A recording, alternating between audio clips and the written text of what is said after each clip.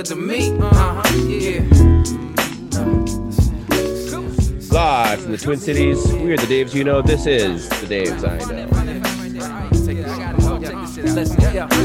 You want me to be that type of dude, and I want to be who you like me to, but we both know I can't do nothing at all.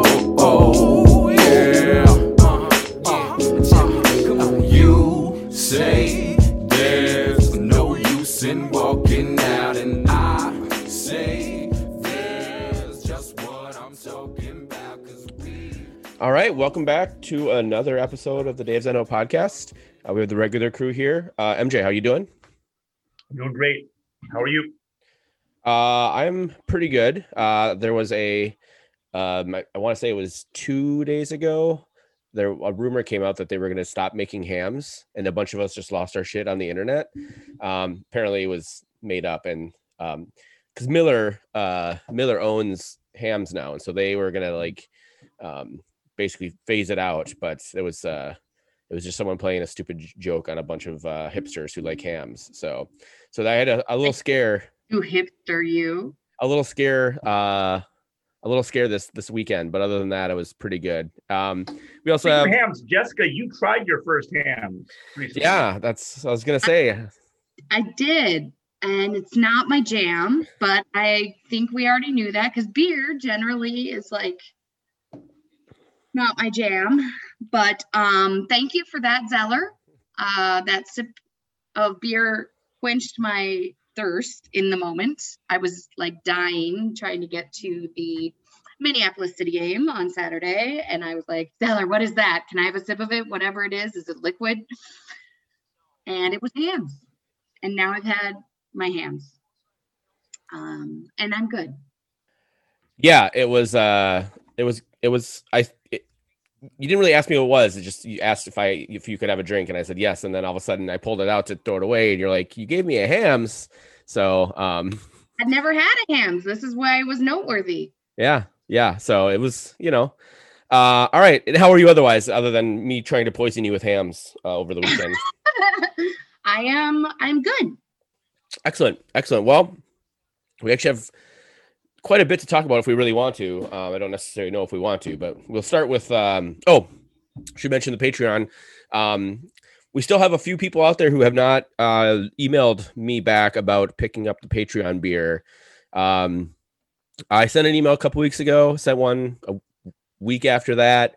I'll probably be sending out one maybe next week with basically a last call and then if you can't make it, if we can't figure out a time to meet up somewhere, getting an address or whatever so I can drop it off. I'm trying to avoid driving my car around a bunch. So if you can figure out a way to meet me somewhere in St. Paul or Minneapolis, I'm based in the Midway, so I'm fairly central to a lot of places, whether it's at the Blackhearts for an away match, or if you want me to hold on to it till the EPL kicks back off again and meet up on a Saturday or Sunday, it's totally easy to do. If you have an email from me and you have not responded, please just do. Or if you are a member and you forgot that you have an email from me or whatever, the Daves I Know MN@gmail.com is I'm pretty sure that's the email. Or you can shoot me a message on Twitter at Texas Zeller. Just hit me up in the DMs and we can figure out how to get you your beer. And if you don't want the beer, that's fine. Just let me know so I can take you off the list so I don't bother you with another email. So, and then for the other, so when a couple months ago, the Hop Clouds graciously agreed to, if we upped our number of Patreons, was going to be brewing another batch of the Heath Out Stout, this time in not bomber bottles, just regular 16-ounce bottles. I was speaking with Christian this weekend, and that is probably going to be done sometime this week. So you'll be we figure out another round of beer pickups and drop-offs and things like that. So be on the lookout for that email as well. Patreon.com/the Daves I Know to help support the Daves that you know. All right, so let's jump in to a, no pun intended, a crappy game, crappy game that happened midweek on Wednesday of last week. Crapids 2, losers, Loons 0. there's not a ton. I think we have a lot of stuff in the notes. I don't necessarily need to hit all this stuff, but lots of rotation, obviously, with players back, players leaving, and injuries. So we had DJ Taylor, Brent Kallman, and Yuka Ratala. Ratala was on the right back. So Taylor, Ratala, Kallman came in for Metanier, who's still in France. Boxall, who got hurt in the last game, and Debasi, who is still out as well. So the only two defending pieces that carried over from the game against San Jose were Tyler Miller in goal and Chase Gasper on the left-hand side. So that's not really, there's not much we can do there. We need people to play, and we just had injuries. And the front four, we actually got the front four that Heath basically has been envisioning for the last, 6 months of Unu, Reynoso, Frank Payne, and Robin Lod. Lod coming back from Euro duty, although he had spent some time in Finland getting his visa paperwork taken care of. So he was a little rusty. Even Adrian Heath said that. And then the other crazy kind of weird thing that we did, we started with two defensive midfielders in Grey Goose and Ozzy Alonso as well. So you guys have any thoughts on this, what appeared to be a very defensive, a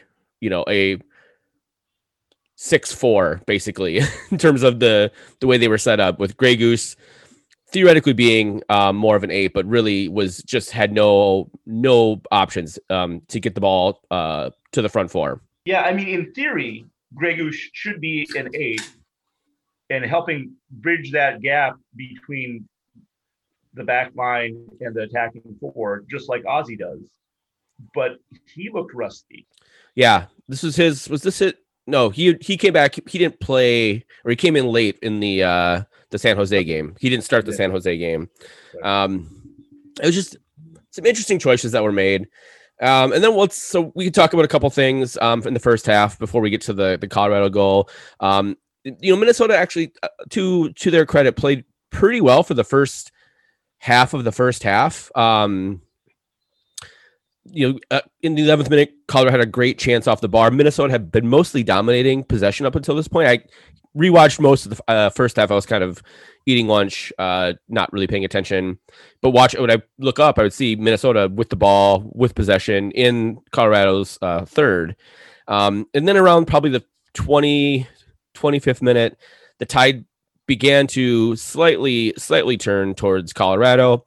On the 36th minute, Ozzy Alonso and Cole Bassett both get yellow cards. You want to tell us a little bit more about that, MJ? It was just simply a free kick. There was a foul and a free kick. Not a harsh foul, just no yellow cards or red cards. There's a foul. And it wasn't even in a threatening area. It was around midfield. But there are these unwritten rules of etiquette in every sport, right? When there's a foul and there's a free kick, that if an opposing person thinks the foul is in favor of their team and they grab the ball and the ref says, no, it's the other team, the other person is supposed to either set the ball down or gently hand it to the other person. And Cole Bassett did not want to do that. He was like, it's my ball or I'm going home. And he threw a little fit, and Ozzy was like, give me the fucking ball. And that wasn't happening. So then a shoving match happened, and both got yellow cards. Yeah, it was fun. It was totally unnecessary, obviously. But Ozzy Alonso hasn't played in a while, so he needed to get in on the action, or hasn't played well in a while. So we needed to get in on the action. I am in favor of whatever helps Ozzy channel his greatness. If this lit a fire under his ass and made him play better for the rest of the game, fine. He wasn't the problem, in my opinion. No. We'll get to the many problems in here in a second. Speaking of, right away here in the 45th minute, so right before halftime, I think there was 1 minute of extra time. Brian Gallivan, this is just a classic clinical Minnesota defensive breakdown. Chasing the ball, not playing their men. There's a really great sequence of passes. Ends up being Diego Rubio sees Brian Gallivan just all by himself on the right-hand side. And to be fair, Colorado had been attacking the right-hand side from pretty much the beginning of the game. that this ball had come from the left, sort of as a switch, and it had to 2 or 3 passes before it got to Rubio, then Rubio to Galvan, and then he just Chase Gasper doesn't close down. It's a hell of a strike, to be fair. Miller, I don't think Tyler Miller had much of a chance at this ball. It hits the left post, and I mean, it just barely hits the inside of the left post and goes in. Gasper does a better job. He maybe pushes out a little further to the left, but in terms of who this goal is on, it's probably about 25% on Minnesota's defensive generally, and 75% on Chase Gasper. I wouldn't put anything on Tyler Miller. Yeah, it was a beautiful strike, nice curling, bending ball that just hits the post and goes in. Gasper let Galvan cut middle on him. And if you're playing a man-marking system, which in the back four, the Loons often try to do, and not zonal marking, you don't get to pass that guy off as he's dribbling horizontally to the middle. He's you trying to force him to the outside. You let him dribble middle, and well, he wasn't anywhere near him, and so instead of attacking him, forcing him out to the right, he kind of came at him and allowed him to take a couple steps into the middle. You gotta defend so you forcing him out to the right to your point. So it was a great strike. It was a great goal. Guadalupe just scored against Costa Rica in the 50th minute of 45th plus 5 minutes of the first half. Los Ticos are losing? No, they're up 2-1, but Guadalupe just scored. Go Guadalupe! This has been your CONCACAF Gold Cup updates about 18 hours after the games actually happened. So yeah, it was an interesting. It was to be fair, I think it was totally on Gasper on that one. But Minnesota, had pretty much weathered a storm for the second half of the second half. Looked like they were going to go in. They had some decent opportunities, and then they allow this goal right before halftime. Kind of the story of when Minnesota's not playing well, it's kind of their story. So in the second half, Minnesota comes out, and again, it's pretty much all Colorado here from this point on. In the 65th minute, Ramon Avila comes on for Unu. In the 73rd minute, I'll let you tell it, MJ. There was this great save by Tyler Miller, followed up by 2 blocks by another Loon. Funny, Chase Gasper wasn't on the left back part where maybe he should have been. But it was a corner kick. And when you're defending and man marking a corner kick, there's a melee and there's body collisions. And I don't blame Gasper for this. His guy took him out. He was lying on the pitch, and that's really not his fault. But Bassett takes the corner kick. Rubio gets great contact on the header. And Tyler Miller rises up and just raises his palm, and he stops the ball, but he spills it right out in front. And Shinyashiki's right there to jump and pounce on this rebound. But Fragapane makes this sort of dive and misses it, but then still kicks at it. And he kicks the ball away from Shinyashiki, and it's kind of up in the air. And Shinyashiki's looking to hit it out of the air when from his ass, Fragapane heads it out of bounds. Right. I forgot about this sequence. Yeah, actually, he doesn't head it out of bounds. He heads it to his left where Ozzy Alonso, covering for Gasper, who had fallen down on the pitch, like he does well, just cranks it out of bounds. So yeah, great awareness on defensive blocking by Fragapane and great clearance by Ozzy. Yeah, and that was kind of our best team defensive moment. It was, and that was not a great sign. So a few minutes later, we get 3 subs from Adrian Heath, making maybe a little bit too late, but he making some subs and giving him some time to impact the game. Nico Hansen comes on for Robin Lod, Ethan Finlay for Fragapane, and Hassani Dotson comes in for I think clearly gassed Ozzy Alonso. So now kind of that's 4 subs that Heath has used. So just keep that in mind. And it's all for naught though. In the 81st minute, Colorado gets their second goal, pretty much icing the game. Shinyashiki from Calvin Acosta. There was a really bad Emmanuel Reynoso back pass / turnover that basically led to Calvin Acosta getting this ball to Shinyashiki, and Shinyashiki just chips Tyler Miller. Again, there's pretty much nothing that Tyler. I mean, neither of these goals are on Tyler Miller. I think Tyler Miller played pretty damn good, all things considered. Calvin Acosta had a hell of a game. We'll talk about him in a little bit. But yeah, anything you want to add on the Colorado goal from Shinyashiki other than it was a really great chip? The initial turnover, you'll be surprised, was from Reynoso. I said that. And well, but the thing I'm thinking about he normally doesn't do that. Yeah. Thank you, Jessica. Is the whole team is going forward. The whole team, almost no one is playing emergency worst case scenario if Reynoso turns the ball over, because he doesn't do that. Yeah. But a gassed Reynoso or a playing too much on an injury Reynoso does do that. That is correct. More fireworks, because in the 80s, so Minnesota gets a free kick in a really great position. Colorado, I can't remember now, the Colorado player gets a yellow card in the 83rd minute. And then as they're going up, the free kick is going in, a Colorado player just collapses to the ground. There's mass confusion. We're watching at the black card. We're just like, what the hell happened? What's going on?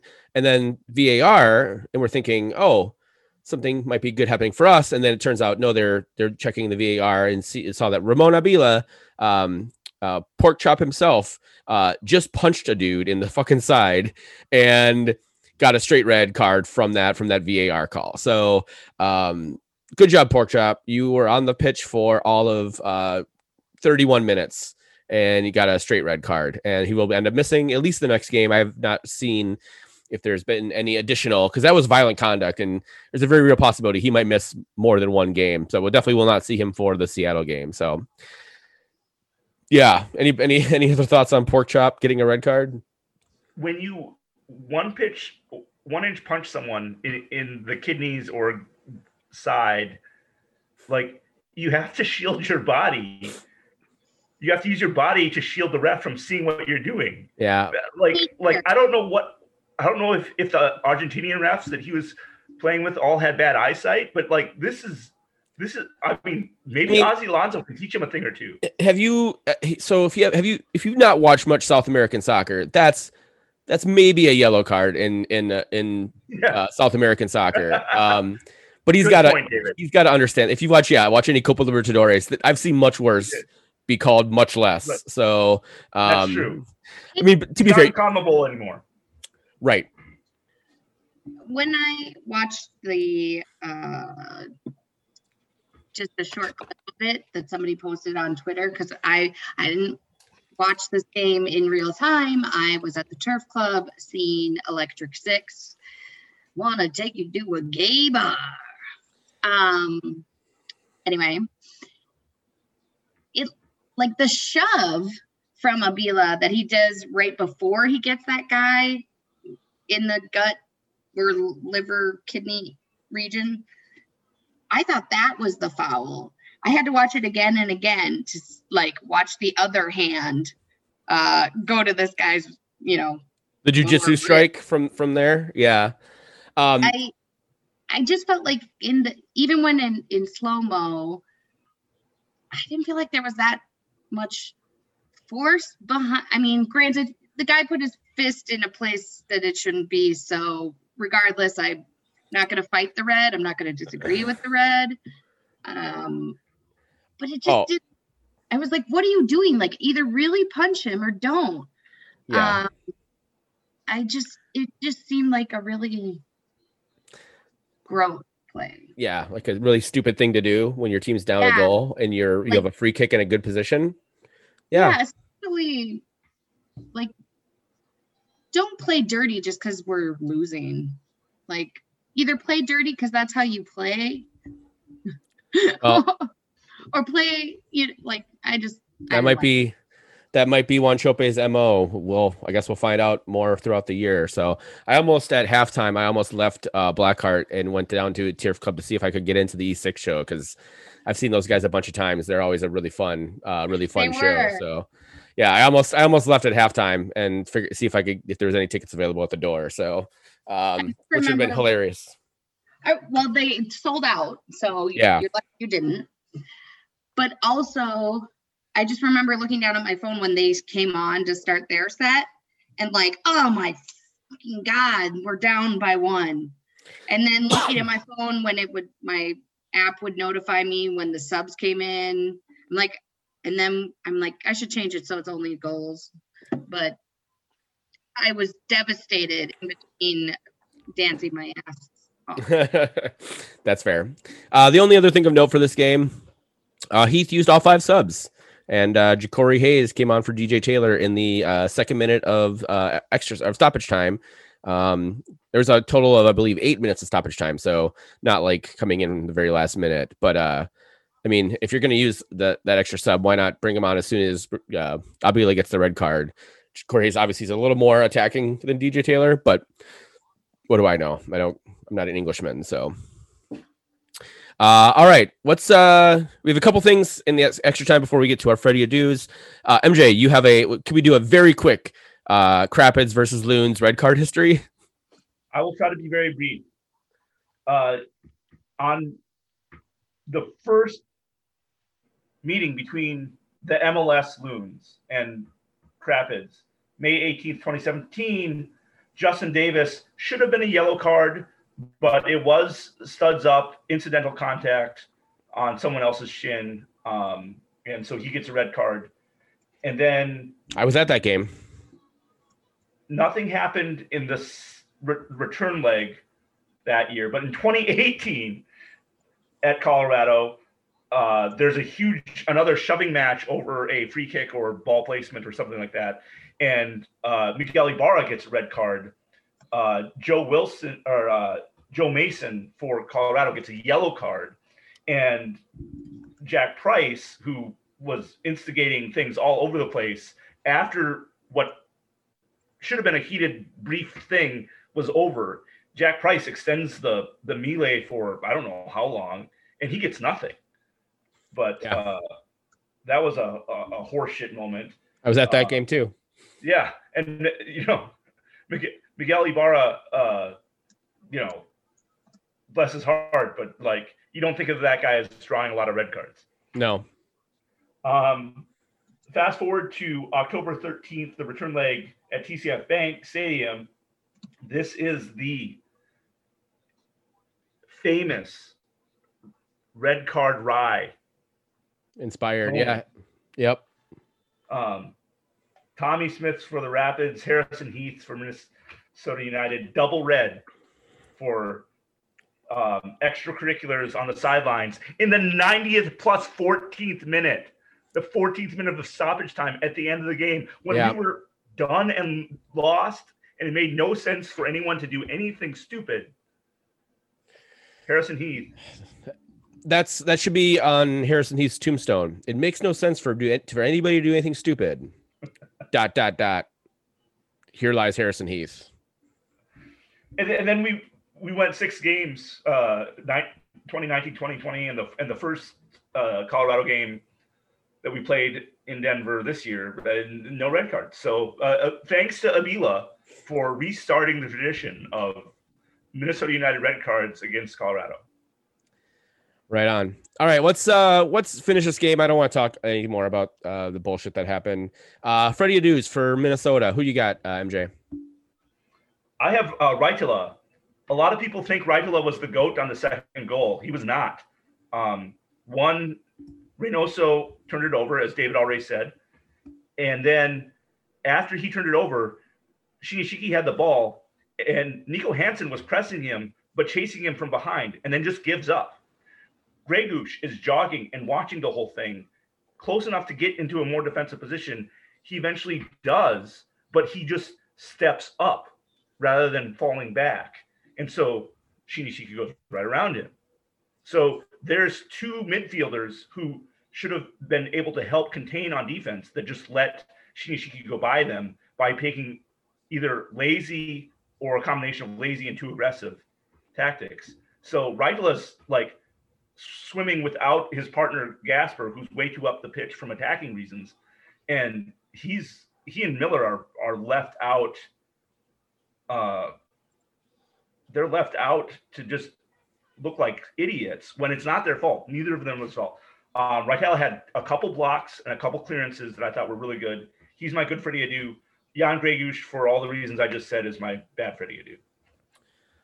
Yeah, I'll agree with you on Gregush. I didn't really have one. I'll say Tyler Miller, just as I kind of talked myself into Tyler Miller having a pretty good game, not being responsible for any of those goals.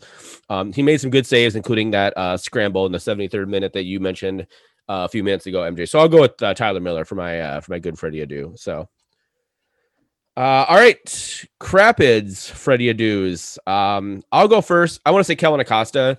Kellen Acosta. He was only on the this was his last game before he joined the national team for the Gold Cup.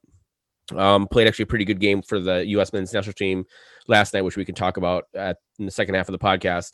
But he was all over the place. He set up the second goal, the icer, with a great pass to Shinishiki. The guy is really growing into his role as as an 8 for Colorado. And then my shitty Freddie Adu is Cole Bassett, which more or less is just fuck that guy for even getting near Ozzie Alonso and touching him. So that's those are mine. MJ, who do you got? I have a Freddie Adu traditional call. My best Freddie Adu for Colorado is a 20-year-old almost scored a goal or did score a goal, Brian Galvan. And Brian Galvan, he scored that first goal with a nice curler. But then my worst Freddie Adu also goes to Pushy Shovey Galvan, because after Cole Bassett and Ozzie get into their thing, then whether you want to say Reynoso was shoving him or just trying to box him out, Reynoso is trying to like prevent Bassett from going at Ozzie. He's trying to protect Ozzie. And so he's kind of shoving him away from Ozzie as they're having words. And so Galvan thinks, oh, he's touching my player. I'm going to touch your player. So Galvan starts shoving Ozzie, again, for no stupid reason. He gets nothing for this. But yeah, he is my best and worst Freddie Adu. We call that a true Adu in the business, MJ. A true Adu. Love it. True Adu. Those are my favorite. All right. True Adus are my favorite. They are the best, and it's really great when you can give them out. I know Gregush has actually been mine, I think, more than once. So, all right, we have one big question, and MJ, I'll let you tee it up. If Abila, Unu, and Fragapane are our 2 to 3 more players of early 2021, what positions do we still need for our next 2 to 3 more players? This is a good question. Actually, Bruce McGuire Junord put this out on Twitter a few days ago too. So not the way that you said it. Well, he said, "What are our needs?" But yes, so you reworded it a little differently. Since it's your question, why don't you give the first answer? I think our number one need is center back due to injuries to Boxall and Dabasi.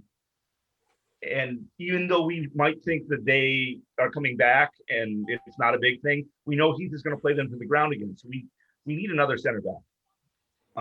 Then left back, not necessarily because Chase has gotten better, not necessarily to take lists, but just to compete for that left back position other than Yuka Raitala, someone else to compete for that left back and push Chase Gasper.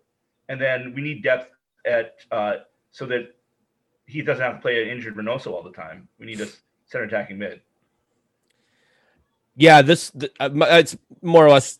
I have pretty much the same, but just in a slightly different order. I think we absolutely need a starting caliber left back in here. Then we need a center back, and then we definitely also could use a central attacking midfielder to back up Reynoso.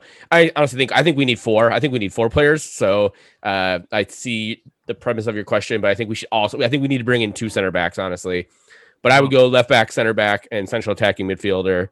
before a second center back in my estimation. So I'm not going to argue with your logic, David, but Heath has never said we need 4 to 5 more players. You know, or 5 to 6. 5 to 6. I understand the concept of the question of 2 to 3, but you know, I'm just gonna throw it there. If you're gonna go 3 to 4, let's throw us another center back into the mix. So no arguments there. Good call. Jess, do you have any thoughts on this? I wholeheartedly agree with a Gasper training partner. Like, you know, have a horse in a derby and you have them train with some horse that's just slightly slower than them or faster than them. We need that for chase. And then every game, it should be a competition who actually gets to start and who gets to be the sub. Yeah. I just want everyone to know that MJ was stifling his laughter as I was making that analogy. I love analogies like that. That's fabulous. So when I coached wrestling, high school wrestling, we had, and even when I wrestled for the 18 years or whatever that I wrestled, once you get to high school and college, you had these things called wrestle offs, which is if you wanted to challenge the varsity guy, you just had to tell the coach by a certain day, like, hey, I want to challenge the varsity guy for his spot. And you know, coach would let you do it. And you could, you know, I could say, you know, if I was 103 pounds, I could challenge the 112 pounder for a wrestle off if I wanted to. And that, yeah, I know that's most coaches, especially in soccer too. That's the idea, is that there is some sort of competition during practice during the week. And then he picks the best 11 possible. He says that he talks a good game about it, but I don't actually know if that's true, especially considering some of the. What did we do last week? Can we do that again? And then somebody's like, no, so-and-so's in France waiting for his green card or whatever. And he's like, oh, okay, who else we got? Yeah. And he just like makes it up. That's Heath. Yeah. Done.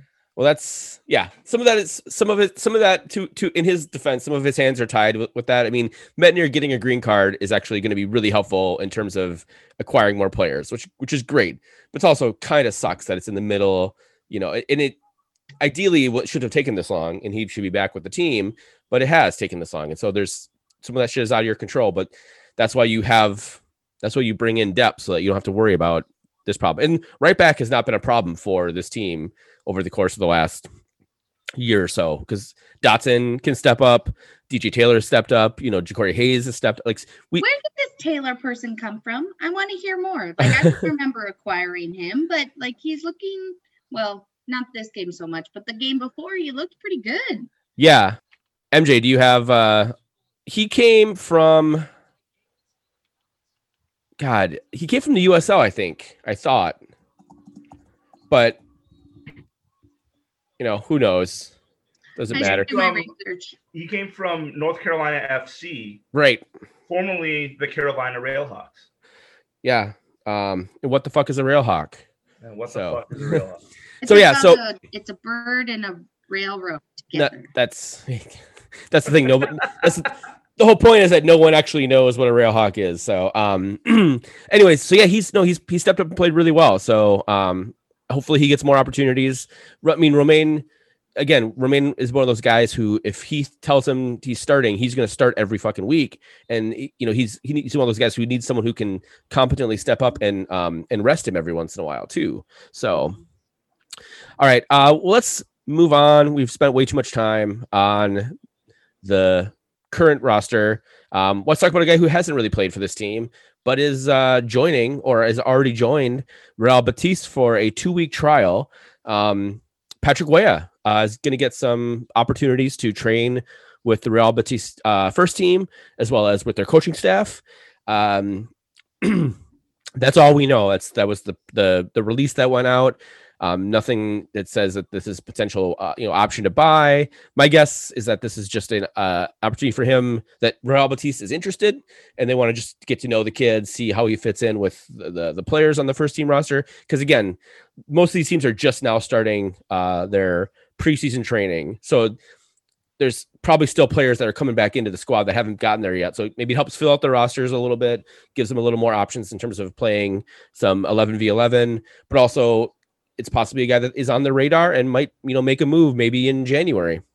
Try before you buy. That's also true. We want prenups. Yeah. I mean, Jessica, I was just going to say, as it is in dating, so it should be in soccer transfers. But yes, thank you for going that one step further and not just dating. But I always take it a step too far. No, you're perfect. You want to go to the edge or edging or something. Yeah. Okay. Moving on.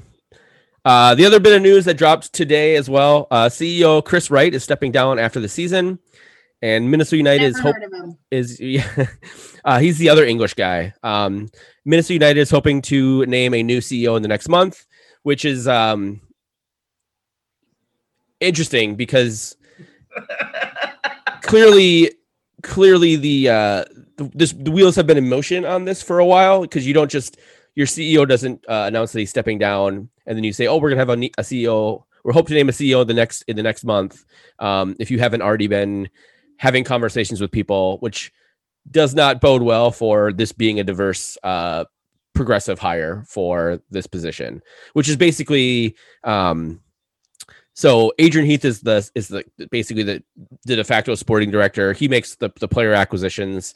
Manny Lagos is technically the director of sport, but he's mostly involved in the in like the reserve league team as well as the youth development side. And Chris Wright is the one who does all the makes all the business decisions. He's in charge of things like the marketing and all the sort of off the field stuff. So yeah, he's been with the team for 4 years now, I believe. I think he started in 2017. Maybe it was 2018. Our inaugural MLS season. Yeah, I've met him. He's a very nice guy. He's been very engaged on supporters issues, meeting with supporter groups and things like that.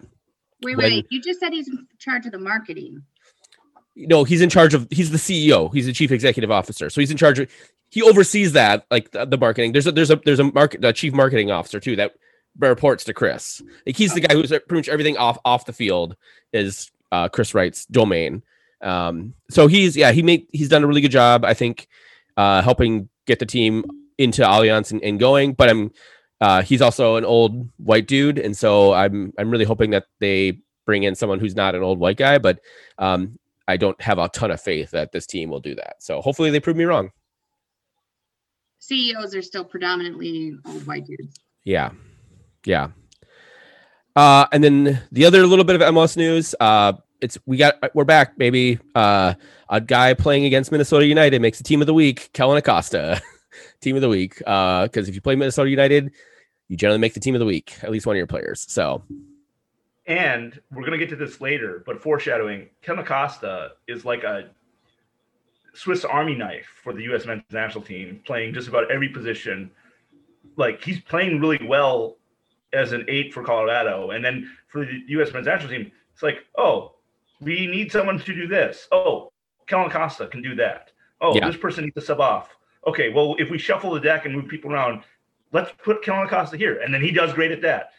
His soccer IQ and versatility is pretty darn amazing, and I hate to say it, but better than Hassani Dotson, who didn't make the Gold Cup roster. Yep. And I hate to say it. I don't hate to say it. He's a much better player than Hassani Dotson, at least right now. So maybe Hassani Dotson can get there, but he's definitely not there right now. So, all right, let's do, before we hit the break, let's do our Once a Loon segment is back. And this time it's our old friend from the Minnesota United FC, NASL and MLS days, Kevin Venegas. So MJ, why don't you help us remember Kevin Venegas? No guessing game this time, so David and Jessica, you can set your buzzers down. But we're going to just take a trip down memory lane. September of 2015, Minnesota United versus the Carolina Railhawks, and Minnesota's down 0-1 at halftime. And then we get a free kick in the 70th minute. Gosma Manoff takes the free kick. Venegas gets a one touch on it, and he's able to volley it just in general towards the net, hoping that another Loon can get a head on it or a foot on it. The ball goes off Daniel Scott's forehead, a center back for Carolina, and past Kira Fitzgerald, the goalkeeper. And we get on the board and we tie it. And then Venegas contributes in the next 2 goals.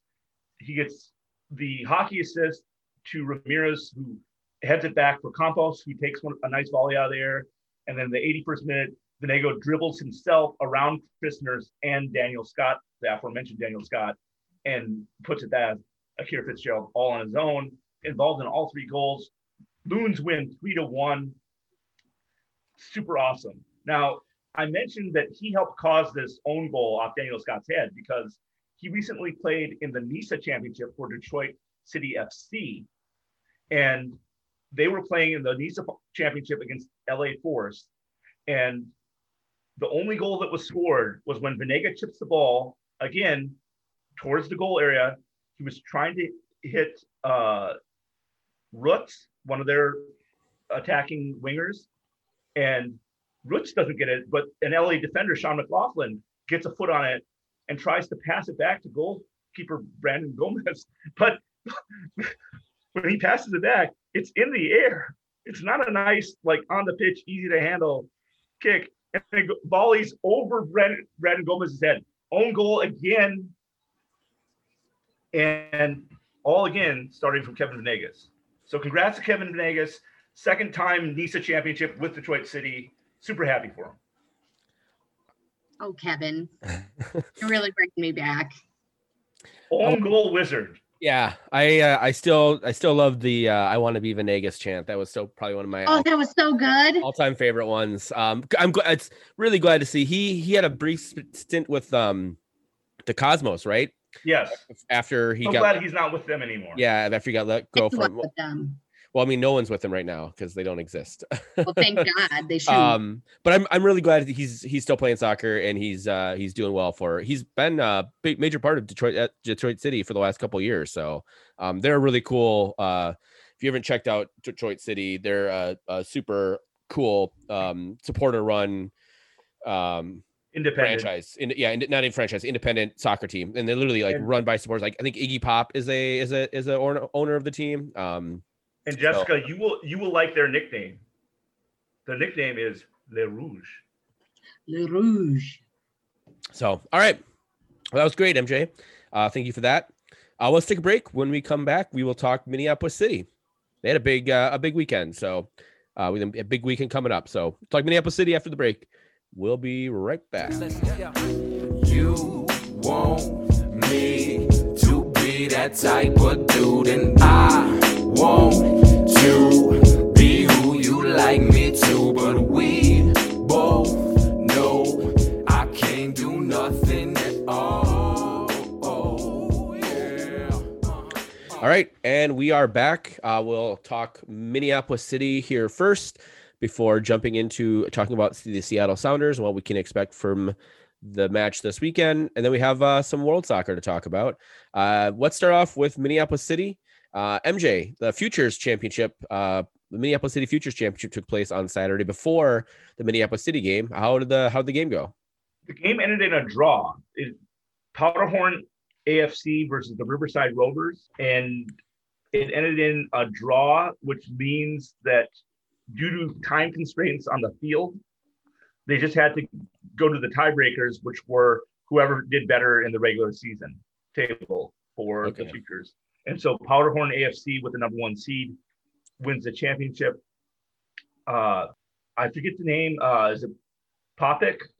Something like that. A young kid was voted on by his peers as being the most valuable player for the Futures program.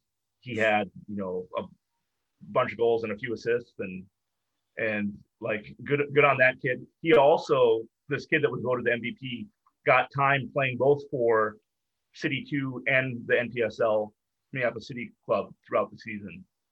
So nice. Well deserved, and just proved that this Futures program and kind of having a farm team where you give higher performing players a chance on the next level up, it's working for them. Very cool. Very cool. Well, after that game, all three of us actually were at the Minneapolis City game. A game that was, let's say, interesting. Included a red card for the Minneapolis City head coach, who then came and joined us in the stands, which was pretty awesome. Minneapolis City actually ended up losing this game to Joy Athletic, 2-3. There was a chaotic 8 extra minutes of stoppage time where Minneapolis City almost tied the game up. They had a bevy of chances in the last 8 minutes of the game. Unfortunately, they scored one stoppage time goal. They couldn't seal the deal. Doesn't matter. Minneapolis City was officially crowned the champions after beating Duluth. They had all their trophies on the field after the game, which was nice. And then so we have one more game coming up. It's the regular season finale against Med City down in Rochester on Friday the 16th at 6:45 p.m. If you are able to make it down, Rochester's not that far of a drive. It shouldn't be too terribly bad if you can knock off work a little early. There's a couple of good breweries on the way down there and in Rochester. But in the meantime, they also need to win this game I think if they win this game, they'll have a bye in the first round of the NPSL Great Lakes region or whatever the hell the region, northern region or whatever the hell that they're in.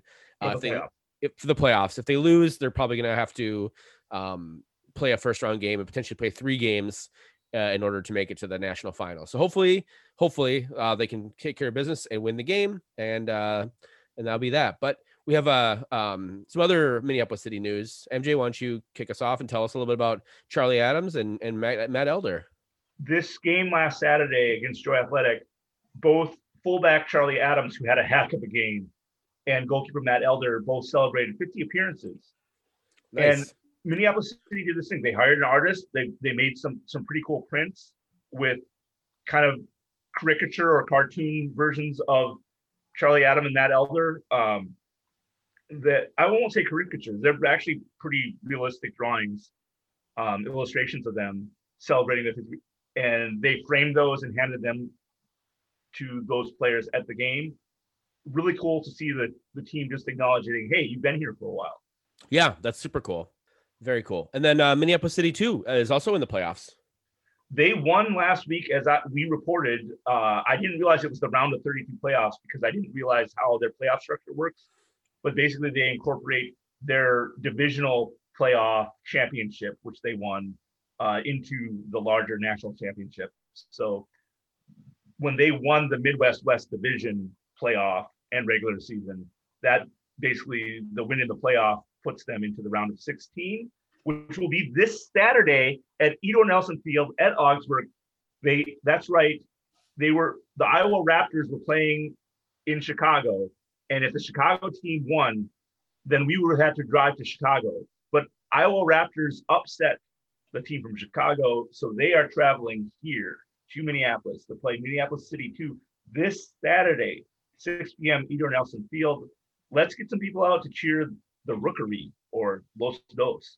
Very cool. And then if they advance, they're going to play the winner of Mass United Rush or the New York Contour United in the quarterfinals. So, we can, MJ, you can post a link to the bracket once we get the podcast posted if people want to check it out. So, do you know how long it took me to find that fucking bracket? My goodness. I can't even imagine. UPSL is not organized very well on the social medias or the internet. But hey, I'm guessing like a lot of lower leagues, they don't pay anybody. Right, exactly.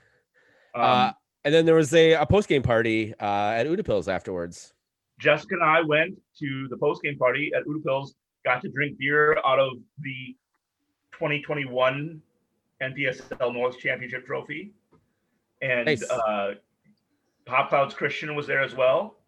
And it was just really cool to see and hang out with some people in a low-key fashion and have beer, getting to know some people that I don't normally hang out with Minneapolis City. Very cool. Udapils is such a great space too, which is even better. And Jessica got to hang out with Sullivan, Michael Prunty, the Minneapolis City 2's coach's son. Who was wearing what jersey? Mini Messi. Yeah. Oh, that was that. Okay. That's awesome. Very cool. It was awesome. Cool. Well, we wish Minneapolis City luck. Hopefully we should know probably this time next week where the playoffs will be for City. Right, for the NPSL side. For the NPSL side. I know they're putting in a bid for it, but it's probably not likely that they're going to get it because of the way the teams are situated. But they'll probably have to travel, unfortunately. Yeah, even hopefully with the bye. Yeah, hopefully only to some place like Milwaukee or something. So, but we'll see. We'll see. All right, let's talk Minnesota United. They have a match coming up on Sunday against the Seattle Sounders on ESPN as well. So if you haven't been able to watch Minnesota United because you don't have a cable subscription, you're lucky. You probably can watch it on ESPN because you probably have like Hulu Plus or Fubo or something. So Minnesota United is actually the slight favorite in this game, despite not having 3/4 of our defenders. Seattle being undefeated to start the season, but Minnesota is plus 125, Seattle's plus 200, draw is plus 230, over under of 2.5, over is minus 140, and the under is plus 105. So they are expecting lots of goals in this game on a Sunday afternoon in Minnesota. Yeah, so let's talk a little bit about some of the players that we're looking out for. I point out at the top that Seattle has switched over from a back four before the season even started. Before they lost Jordan Morris, they had sort of decided they wanted to play a three-man back line, which typically, at least over the course of the last couple of weeks, has looked like a 3-5-1-1. Has looked like a 3-4-2-1 occasionally. MJ and I, before we jumped on the podcast, were trying to figure out what the hell they were going to do just based on the number of players that they have injured and the number of players that they have 2 players out for Gold Cup. Half their good roster seems to be injured. And yet this team has gone 13 games and has not lost a game yet. So I'll talk about Brian Schmetzer first. Just talk about the coach. We seem to talk about the coaches a lot. Brian Schmetzer has been in the Seattle organization for I think 20 years, something like that. He took over for Siggy Schmidt when Ziggy left, and Seattle has really developed an ethos in their lineup of basically next man up. And that really, I think, starts with Brian Schmetzer, right? If you are playing on the second team, or you are a bench player, or you are playing for their team down in Tacoma for their USL team, someone gets injured, someone's not able to play, they call up the next man. The person just really steps in. They don't do a lot of tinkering with their lineup other than plugging in players when they need them to do that. So, and that really starts with Brian Schmetzer. I think Brian Schmetzer, it's weird to say, but I think he might be underrated in terms of how much he gets out of the players. And if this team goes, something near an invincible season and Brian Schmetzer is not the coach of the year, I think that would be a goddamn travesty because they don't have Jordan Morris. They don't have Nico Ladero. They don't, Nuhu Tolo's been out for almost a month. Starting goalkeeper Stefan Fry is lost. The kid from Martinique gone. They have a maybe 3 potential all MLS 11 players that are just gone for the rest of the year. And they are still managing to be the best team in MLS right now. So I think got to give Brian Schmetzer a lot of credit for that. So speaking of that starting goalkeeper, why don't you tell us a little bit about their backup goalkeeper, who's also named Stefan. So go figure. And it's spelled the same way, right? Yeah, it is. It's Stefan. The F and the A vowel being the 2 variables there. Yeah. But yeah, so keeping with their Stefan quota, we can't have a non-Stefan play goal. Stefan Fry has a non-surgical necessary ACL injury in his knee, and he is out for 4 to 6 weeks, and that started around mid-May. So he's going to be out for a while, not the entire season like some of the Sounders, but he's out for a while.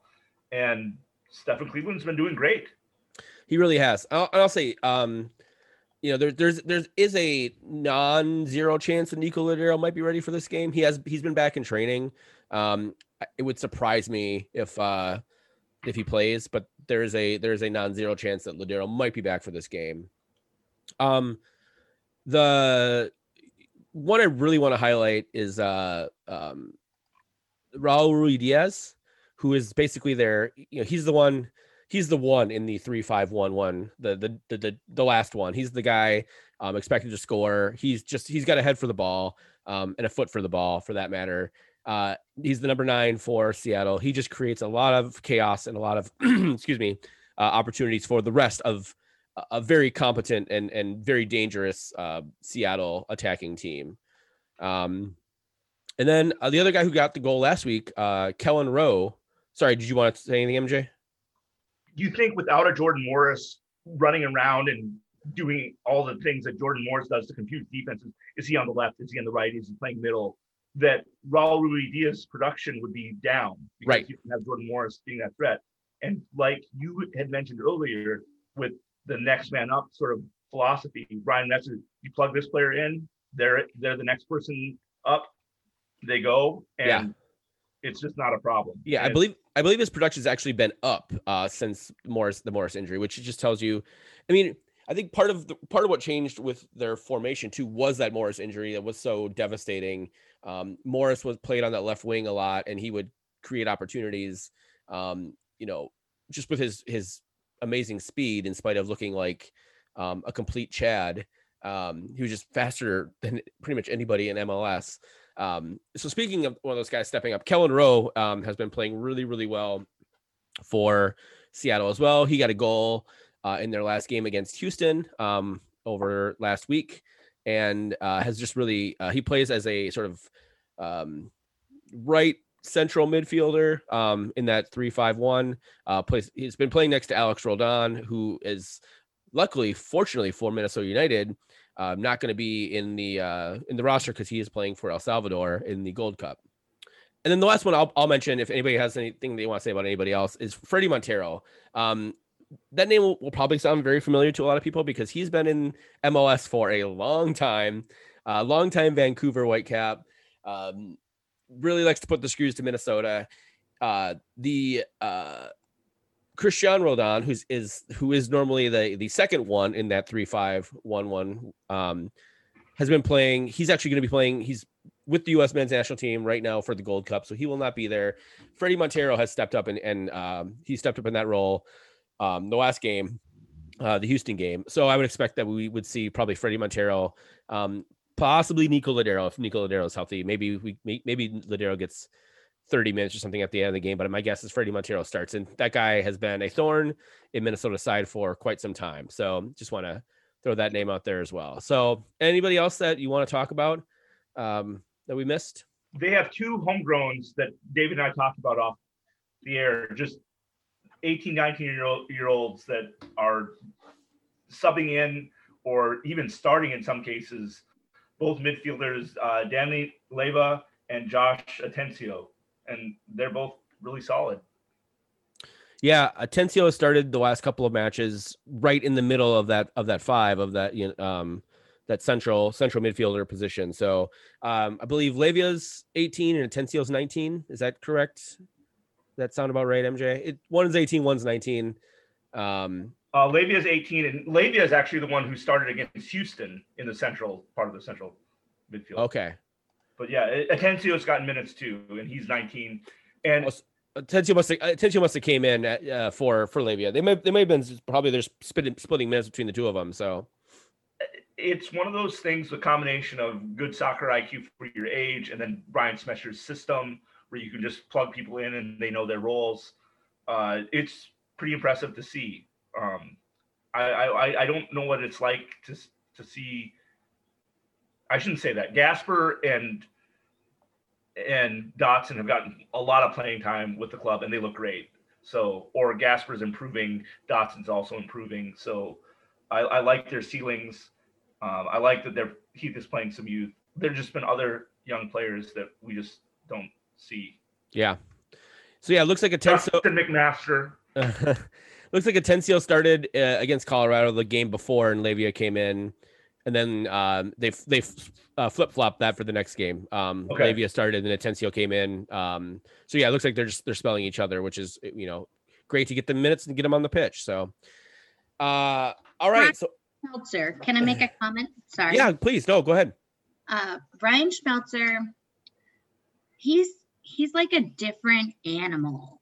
Like he's not that coach that like I've seen him cheer, I've seen him get excited, but for the most part, like he doesn't seem overly emotional. He seems very calculated, and he intimidates me. Like I feel like he's a really good coach. And also Rudy Diaz, hello, he just intimidates the shit out of me, and I'm really nervous about what he's gonna do. Right, I think everybody is. So let's get into the how Minnesota should play them. As I mentioned before, they play a either a 3-5-1-1 or a 3-4-2-1. They've played both of those, tend to be their main positions. You know, with Roldan out, we MJ and I were going back and looking at some of their lineups. Alex Roldan has played pretty much every single game on that right, wing back, attacking fullback position. So I tend to think that they'll probably switch to a 3-4-2-1 and either bring in Lodero if he's healthy, or maybe Will Bruin along with Freddie Montero behind Rui Diaz, and then just play 4 across the midfield. They could slot one of their youngsters in to that Alex Roldan spot, but I tend to think that won't be the case, because I mean, if that's the case, Minnesota is going to attack like hell down Seattle's right hand side, our left hand side, which tends to be our weaker attacking side. But who knows with Frank Payne and everybody involved, maybe an opportunity. So that might be an opportunity depending on who they throw out there. They throw out a young kid for Frank Payne and Reynoso and Gasper to really work together to create some overload opportunities. Seattle, as I mentioned, Seattle hasn't lost a game yet. They're 8-5-0. They beat Minnesota 4-0 in the first match of the season, if you guys remember that one. But the Loons were the better team in the first half. Minnesota had a legitimate stake at saying that they could have been up 2-0 before Seattle really got into the game. Unfortunately, they Brian Schmetzer adjusted at halftime, and Adrian Heath did not, and ended up that scoreline really flattered Seattle. At least it seemed like at the time. Maybe not so much. So I think we need to figure out a way to attack. No Roldans is good for us, I think, and we need to figure out a way to attack their right hand side, our left hand side, overload that, and create some opportunities there. Gomez, the right center back, is also a young kid too. So I think that's the only opportunity I think Minnesota has to win this game. So MJ or Jess, who wants to go next? MJ? I also think that with Roldan out, and I would say even with Roldan in, we should attack down our left side, their right side, and I'll just double down on that. Like if Chase Gasper, and then I hope we start Ozzy against his old team, and so it's Ozzy, the left center midfielder, and Chase Gasper and Reynoso and Fragapane, and just overload and have some overlapping runs on that left side, and whoever they put in for Alex Roldan, or they shift their midfield 5 over 1, so it's just a midfield 4. Let's attack that. I hope that we score in the first half. Even if they score in the first half as well, I think that gives us like momentum. I don't have any stats that I've looked at to back that up. It's just how I feel. And I don't know. I want us to just keep like 4 men on Rudy Diaz. That's all. Hopefully not 4. Hopefully only 2 can do the job. But you're right. You make a great point. All right. So Jess, why don't you start us off? What's the result going to be? Who wins? God, I'm thinking really hard about this. So I've been thinking back about our past games against them, whether home or away, right? Like they haven't lost. We just ended a long streak against the Crapids, for all God's sake. And I don't know. I think this might be my first loss prediction of our season. I'm going to say that Seattle takes it 2 and we have nothing. All right. It pains me to do so. Didn't you predict us to lose a couple other times too? I don't think so. Okay. I MJ. usually pick wins and draws. Yeah, MJ. She's been very positive.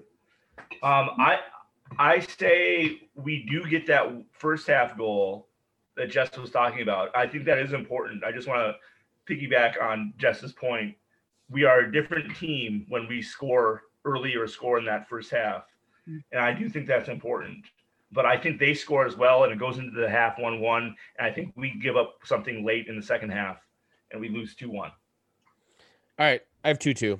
So, all right, moving along. Gold Cup, because that's happening right now. Very briefly, we're not going to spend a ton of time talking about these matches, but there's a couple interesting things.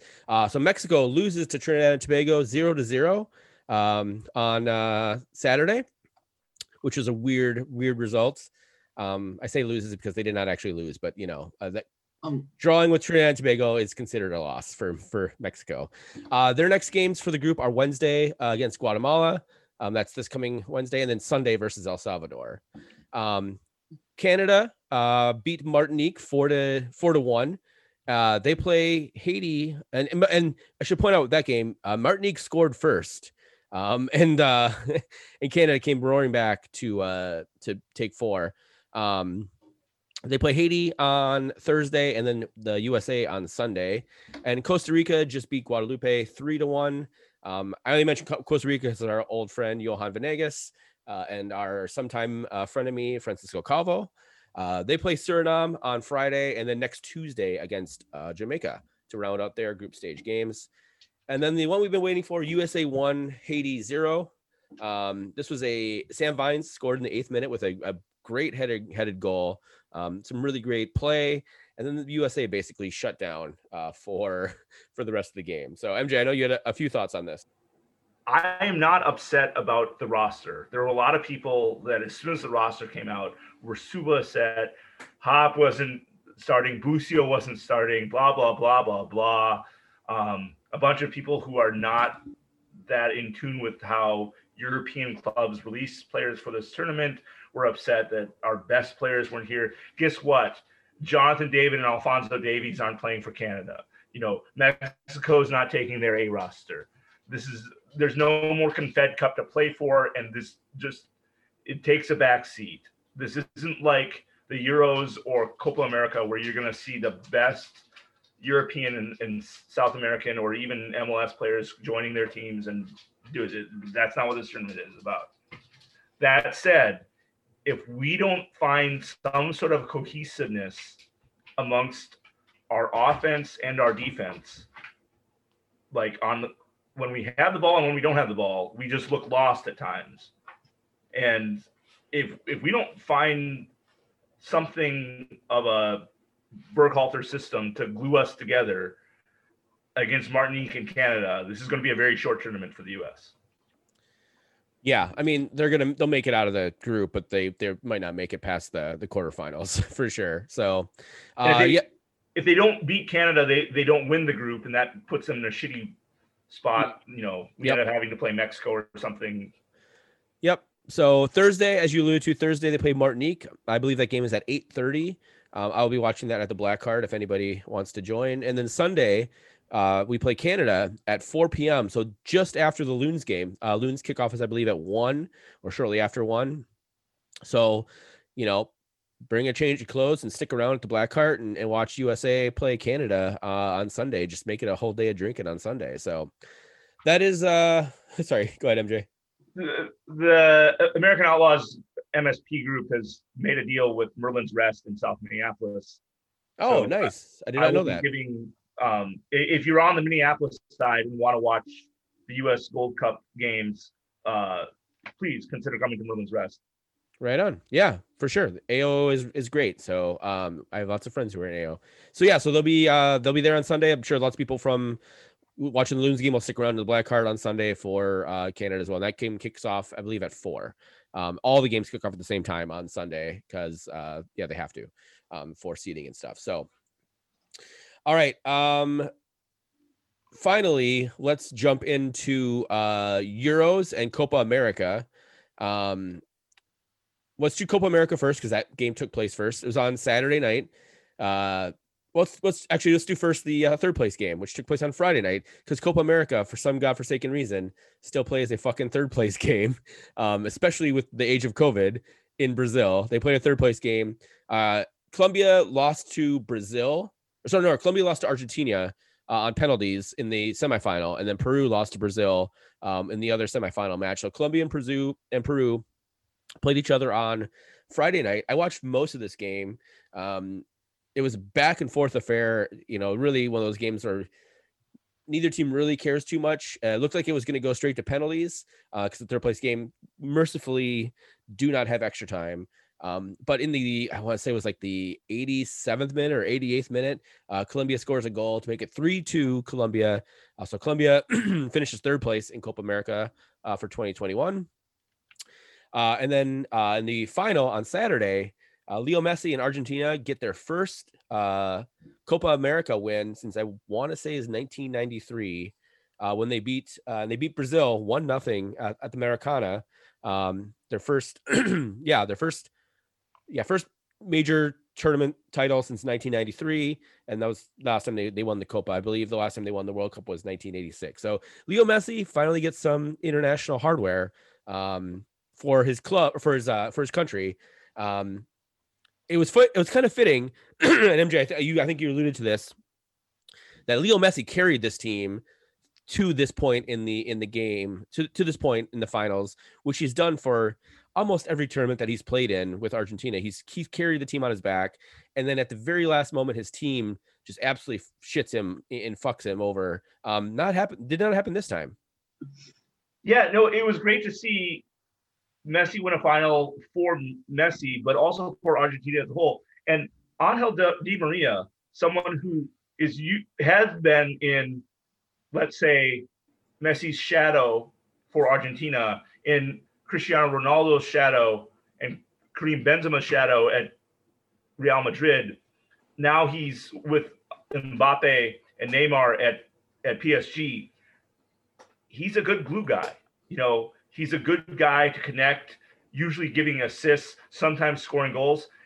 He's the hero here. He's the one who a great long ball by DePaul finds Angel Di Maria on the right side in stride. And whoever that left back is for Brazil, I feel bad for him, but he did not play that well. Yeah. I wasn't able to watch much of this game. I caught the highlights and caught the last sort of 20 minutes of it, mostly because we were at Minneapolis City. So, yeah. And then on Sunday, right before the U.S. game, or slightly before the U.S. game, the Euro 2020 final took place. Italy, England. A game ended 1-1 with England scoring, Luke Shaw scoring an absolutely amazing goal in the second minute of the game. A great pass by Trippier, and Luke Shaw took it and had just an absolutely gorgeous goal. Lots of back and forth. And then in the 67th minute, Leonardo Bonucci equalized off of you hate to see it. You love to see it if you're a Liverpool fan.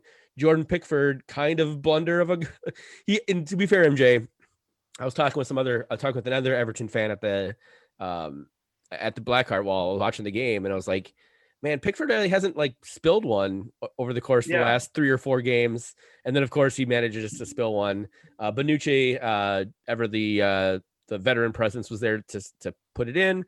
Ended 1-1, and then it went to PKs, which listen, in Pickford's defense, it's a fucking set piece. And I don't care if you're in the wall or whatever, but after whatever happens in the wall and you see a shot come at Pickford, it shouldn't be fucking Harry Kane on the goal line as your last guy of defense. That means something organizationally, positionally in your set piece defense has fucked up. That is that's very true. Pickford spilled the ball, and I don't think it was a ball that was easily caught. It's something that he's got to put his palms out and deflect, and he should have deflected that wide, but he deflected it right in front of him. No one boxed out or picked up Bonucci running to the ball, and Harry Kane's there. Harry Kane is trying to stay on the line rather than step forward and close down the angle. And no other defenders, where's Harry Maguire? Where's fucking Henderson? Yeah. Liverpool dude. Like, where are these defenders? Henderson was not on the pitch at that point. He had not been subbed on yet. He didn't have a good game, but okay, fair enough. He wasn't on the pitch. He wasn't on the pitch. Okay, fair enough. You cannot have a good game when you're not on the pitch, buddy. It's on that goal. So fair enough. We'll just say this. That goal was a long time coming for Italy. Italy had pretty much from the 30th.